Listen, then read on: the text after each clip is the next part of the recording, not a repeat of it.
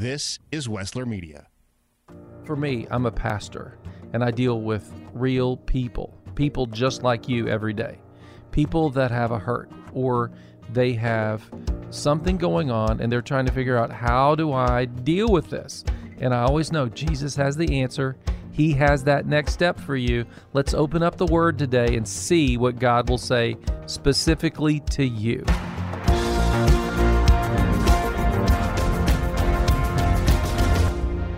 I'm so glad you're a part of this ministry. I'm glad that you're a part of Your Next Step, and I'm just encouraging you to stick with this exceptional series. That's right, it's an exceptional series. We're talking about what it would mean to live an exceptional life, and the biblical pattern for that is to choose God's way. It's to copy the behavior and the customs of the kingdom of God, not the behavior and customs of this world. So yesterday on Your Next Step, we talked about the world's way to a great life, and we talked about God's way to a great life. Go back and listen to it. This is what the world says. Find the right person, fall in love with the right person, fix all your hopes and dreams on that right person, and then if it doesn't work out, well, repeat steps 1, 2, and 3. Go out and find somebody else. This is what God's way to a great, exceptional life is. Become the right person, walk in love, and then fix all your hopes and dreams on God. And if something doesn't go right, that's okay. Go back and become the right person and walk in love and put your hope in God. See, our foundation to this exceptional life is our commitment to God, and that's what we're looking at. We're continuing that discussion today. Be a part of it. Hey, invite someone to the church next door this week. Join us. I'll see you at church this week at the church next door. See, that's a God principle. In relationships, greater love hath no one than this, and they lay down their life for another. That's what we want to look at this next few weeks is, what does it take to be an exceptional person? And I believe with God's help, everyone in this place can live an exceptional life and have exceptional relationships. If you would, open up your worship folders, pull out your notes. If you got your phones, I looked on mine earlier. It's there. The notes are there if you want to follow along on your phone, on our app. Look at this first verse. It's from Romans chapter 12, verse 2. Paul is speaking to the church. He says, do not copy the behavior and customs of this world, but let God transform you into a new person by changing the way you think. Then you will learn to know God's will for you, which is good and pleasing and perfect. What Paul says here is this: we don't need a self-help program. We need a relationship with God. He says God is the one that will change the way you think if you allow Him to. And what God's going to do is He's going to expose you to a worldly kind of thinking and His kind of thinking. And He's going to say, choose my way. And so to begin with today, I want to give you just a practical example. I believe that these relationship principles that we're going to look at every week are good for your life, whether you're using them in your relationships at school, you're using it at your relationships in work, or in the community, or yes, in your home and in your marriage. But for the example I'm going to give you right now, this is kind of the worldly approach to love and relationships, okay? So this is how the world looks at it. The worldly way is, number one, find the right person, fall in love, fix all your hopes and dreams on them. If failure occurs, repeat steps 1, 2, and 3. See, that's what the world says. So if it doesn't work out, kick them to the curb, we'll just start over. And see, the problem with that is the damage it does to our lives. Now, if you apply that in the business world, what happens is, well, I'm gonna choose a career. I'm gonna head in this. I just think this is gonna be great for me. And then we head down that, and we get there, and it's not as meaningful as we'd hoped for. Well, I'll just start over and throw that away. And see, now let's look at what God's way is. What's God's way for relationships? He says, number one, become the right person. The person I've designed you to be. Walk in love no matter what job you have, what relationship you have, no matter where you go. Always walk in love. And then finally, fix all your hopes and dreams on God. If failure occurs, repeat steps 1, 2, and 3. See, the goal is this. If you and I will lean into our relationship with God, He will help us to live according to His purposes. He will change our thinking. And it's about who we are in Christ Jesus. And that's why this is so important. That putting your hopes and dreams in God, that is foundation.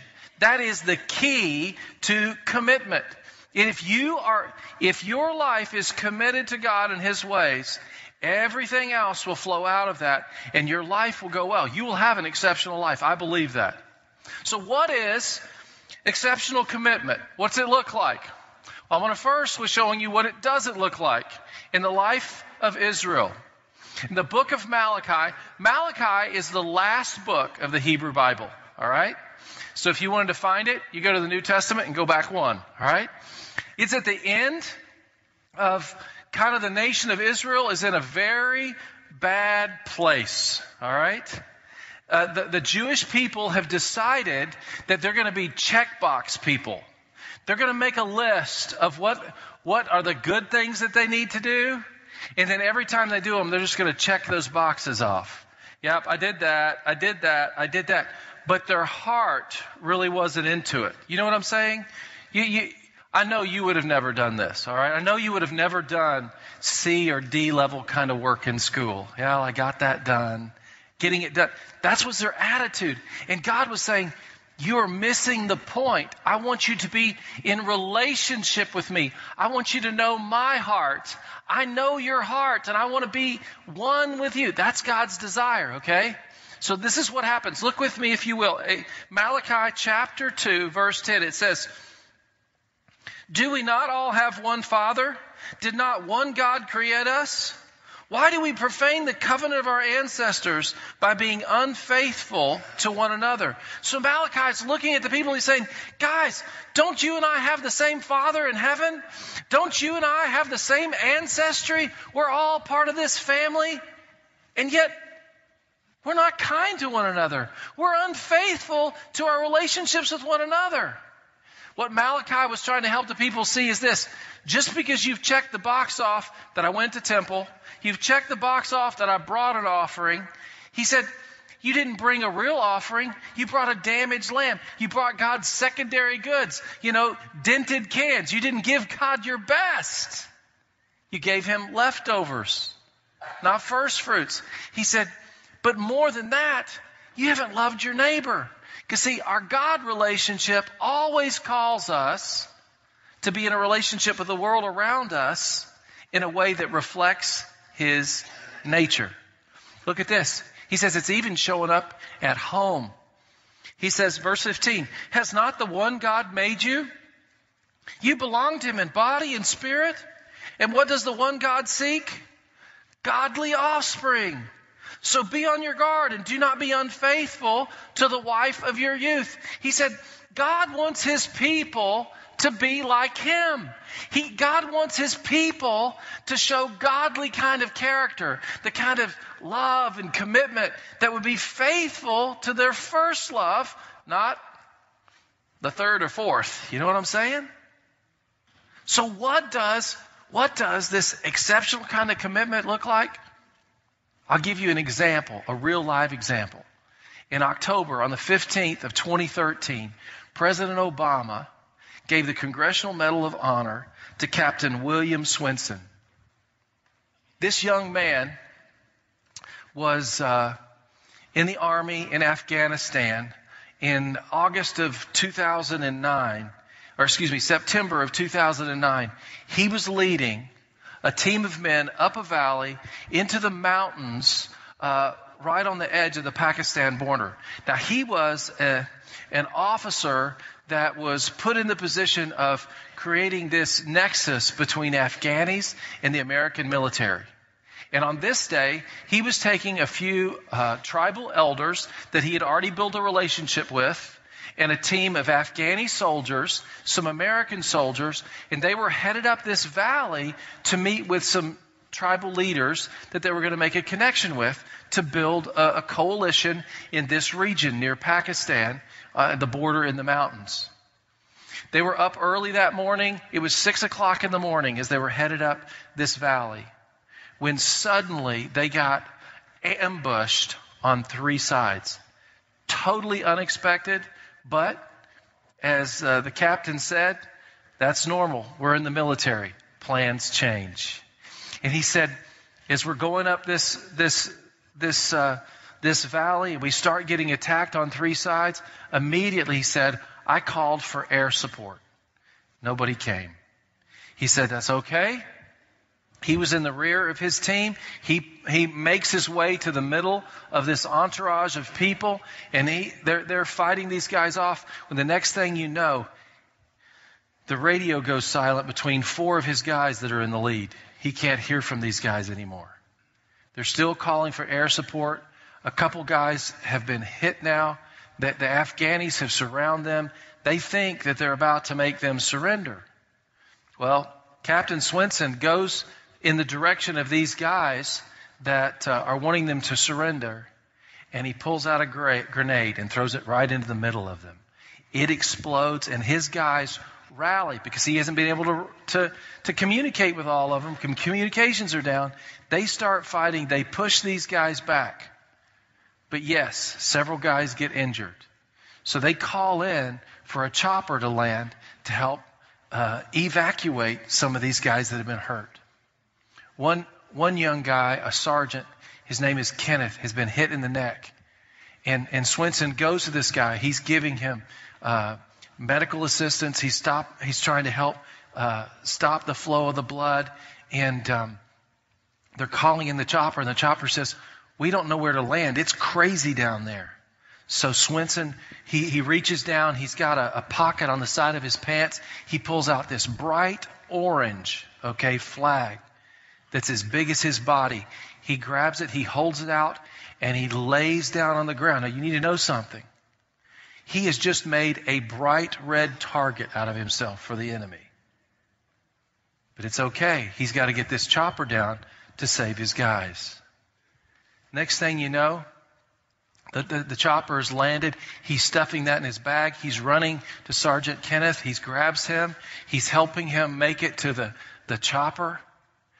And the reason that we know this story is this. It just so happened on that day that the 2 pilots of that chopper were both wearing GoPro cameras, and they decided to hit on as they took off for this mission. You can watch this mission. As he sets the sergeant in the chopper, he leans over and he kisses him right here on the forehead, taps him on the side of his cheek and says, I got to go. And he runs back out to grab some of the Afghani soldiers that have been hit in the fight and brings them to the chopper, and they take off. What causes someone to do that? I wrote this in your notes. It says, commitment means staying loyal to what you said you were going to do long after the mood you said it in left you. See, commitment is a decision. And that's God's way. God says, if you're going to follow me, you're going to follow me, and you're going to be all in. And God wants you and I to be faithful to the commitment, and He will enable you to do that. And that's what God has called us to. What's the test of commitment? In your notes, I gave you two verses on this. The test of commitment is life. Jesus said this in 1 John 3:16. This is how we know what love is. Jesus Christ laid down His life for us, and we ought to lay down our lives for our brothers and sisters. See, the test of commitment is am I willing to set down what's most important to me for somebody else? Example, I'm watching the Indians beat up on the Cubs. And Jennifer needs my help on something. Really? That is not the example God wants us to have, is it? It's okay, dear, I'll be right there. Why? because I've made a commitment to the relationship over myself. It's a change in thinking. Only God can bring that back. Look at this. This is John chapter 15, 12 through 14. My command is this: love each other as I have loved you. Step into the messes of people's lives. Give them hope and touch them with love. Greater love is no one than this, to lay down one's life for one's friends. You are my friends if you do what I command. Listen. Exceptional commitment means I'm going to love people and I'm going to step into their lives and I'm going to do whatever it takes. Now be clear. I'm not inviting you to a codependent, enabling relationship. If someone is doing something that is doing damage to their life or other people's lives, you got to know you're not helping them by feeding that source. And God doesn't want you to do that. You need His wisdom in that process. But what you do need to do is this. You need to say, Lord, my time, my life is yours. What do you want me to do? Because see, God called us to love Him and to love our neighbor as ourselves. And that's why it's important to every relationship. Because if you have that mindset on, it doesn't matter if you're at school, if you're at work, if you're at home with your family, or it's just the two of you. So, did you know that God gave you actually a chemical, biological trigger to help you be an exceptional person? That's part of the reason these soldiers can do this. The part of the reason that you as a parent can do what you do for your children is God designed you for that. He gave you that ability. You've heard the stories, right? You've heard the story, 16-year-old girl weighs 80 pounds, rips door off car to rescue baby, You're like, that's freaky. Well, that's because she's not Supergirl. It's because those hormones rush through your body. God has designed you and I with whatever we need for the life that we have. Look at this verse from Luke 6:31. It says, do to others as you would have them do to you. God's not going to command you to help other people and to love other people if He's not going to give you the ability to do it. And He even goes so far as to design you with hormones that will kick in to help you. Let me give you another example. An example. This story is also from Afghanistan. This time it's nighttime. It's 2002. It's August. And there's a group of special forces that have to make their way up into the mountains. They've got air cover on this night. 2 guys are flying these planes right here, A-10 Warthogs. These planes are kind of interesting planes. They're kind of slow in one sense, and they're designed to fly low to give air cover. And the reason they go slow is so they can shoot for a longer time, and then they can just jet off and curve at the right time. They're an interesting plane. They're kind of like a tank in the air. All right.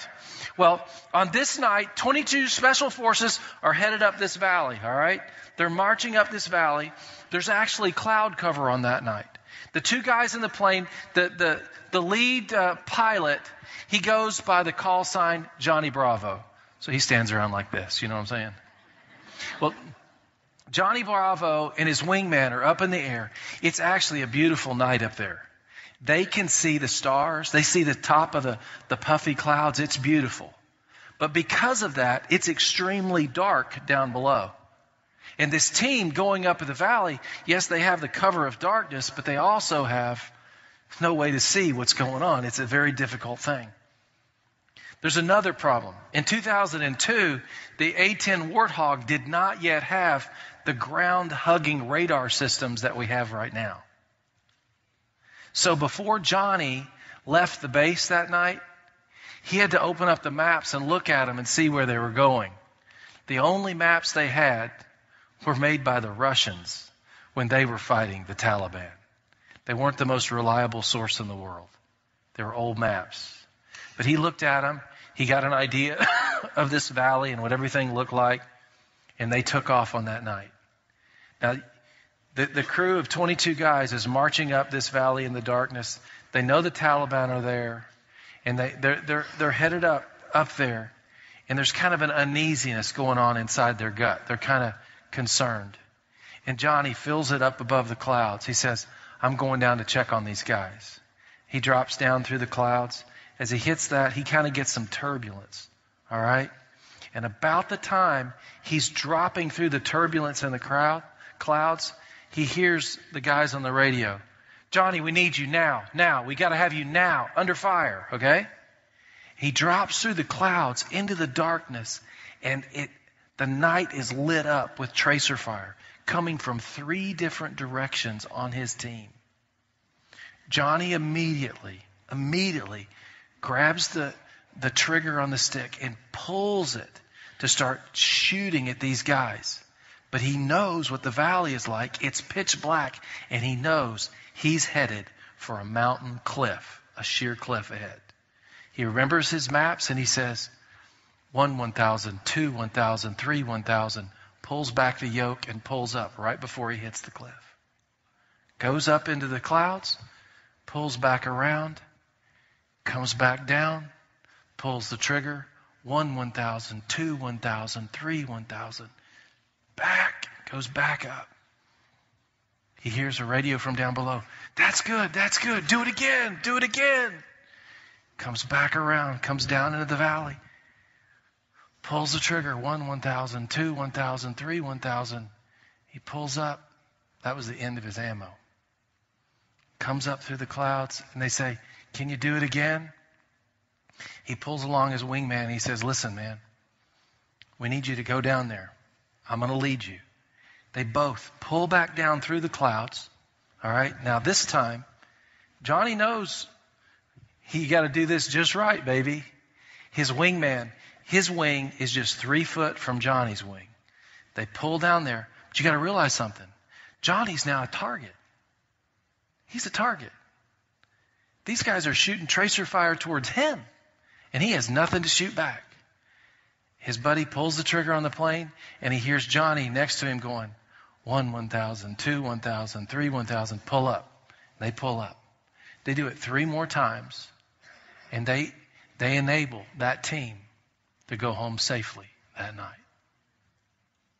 When Johnny was interviewed, they asked him, they said, what causes a guy like you to do something like that? Where did you get that? He said, they'd all do that for me.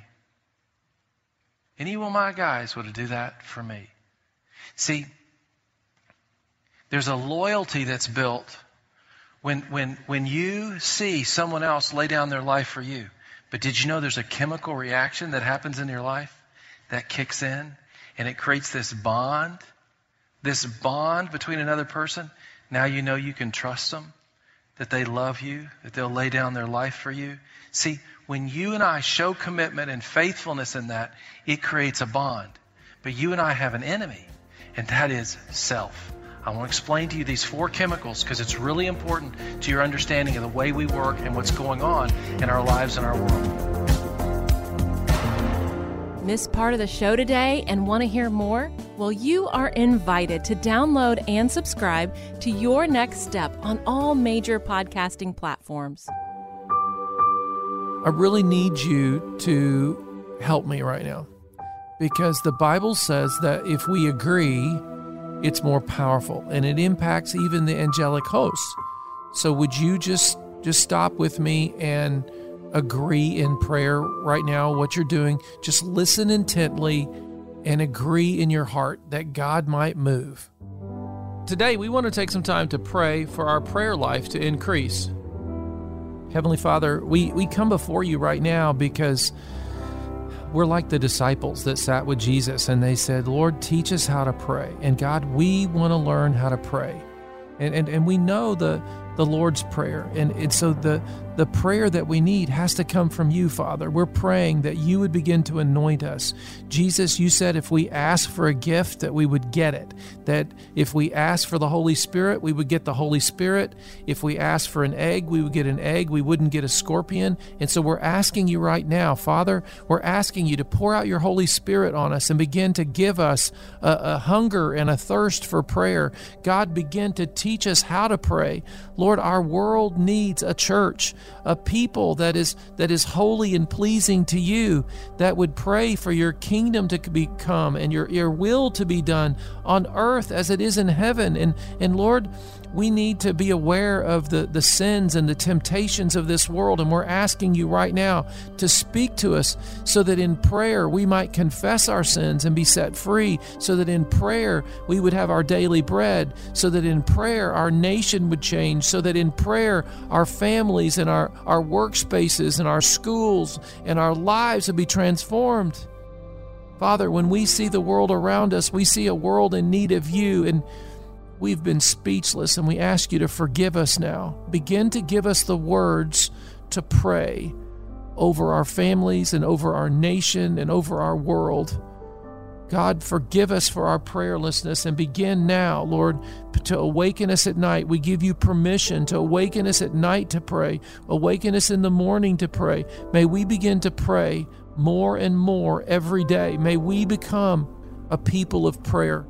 In Jesus' name, amen.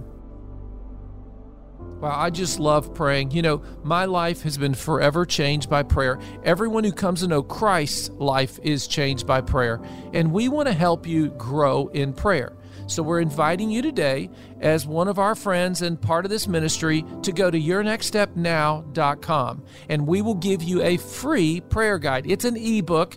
All you have to do is give us your email address at yournextstepnow.com, and you get our free prayer guide, and you can join us every day. Be a part of the ministry. This has been Your Next Step, a ministry of the Church Next Door in Columbus, Ohio. We hope this has been an encouragement to you as you seek to have a deeper faith in Christ. If you'd like to hear today's show again or share it with a friend, look for Your Next Step on all major podcasting platforms. We'd love to see you soon at the Church Next Door. Easily find our service times and our app. I'm Pastor Doyle Jackson.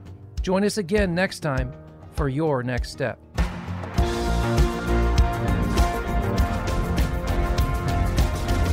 I believe you're going to find people that have a genuine love for God and a genuine zeal for the truth. You don't have to dress super fancy. It's so lively and it's so much fun, and just you leave like, oh, so refreshed. And I know I keep saying family, but that's what this place is for me. It's family. I'm Doyle Jackson, pastor of the Church Next Door. People keep telling me how good it is to worship God together again. Well, come join us. Visit us online at thechurchnextdoor.org. Stories are a way we relate to one another. It's hard to underestimate their importance. Wessler Media is here to help you preserve those stories that you hold dear. We'll produce a personal podcast, an audio scrapbook that will preserve those memories for generations to come. Get in touch today. Call toll-free or text 1-833-38-STORY, 1-833-38-STORY, or visit WesslerMedia.com. That's WESSLER Media.com. The production you just heard was carefully crafted at the studios of Wessler Media. For more powerfully engaging podcasts and other audio content, visit WesslerMedia.com. Stories of overcoming adversity, intense and unexpected twists and turns, education, encouragement, and plenty of those, did you hear that, moments. Hear more and talk to us about creating your own podcast, from large and detailed projects to smaller, more personal-sized productions. That's WesslerMedia.com. WESSLER Media.com.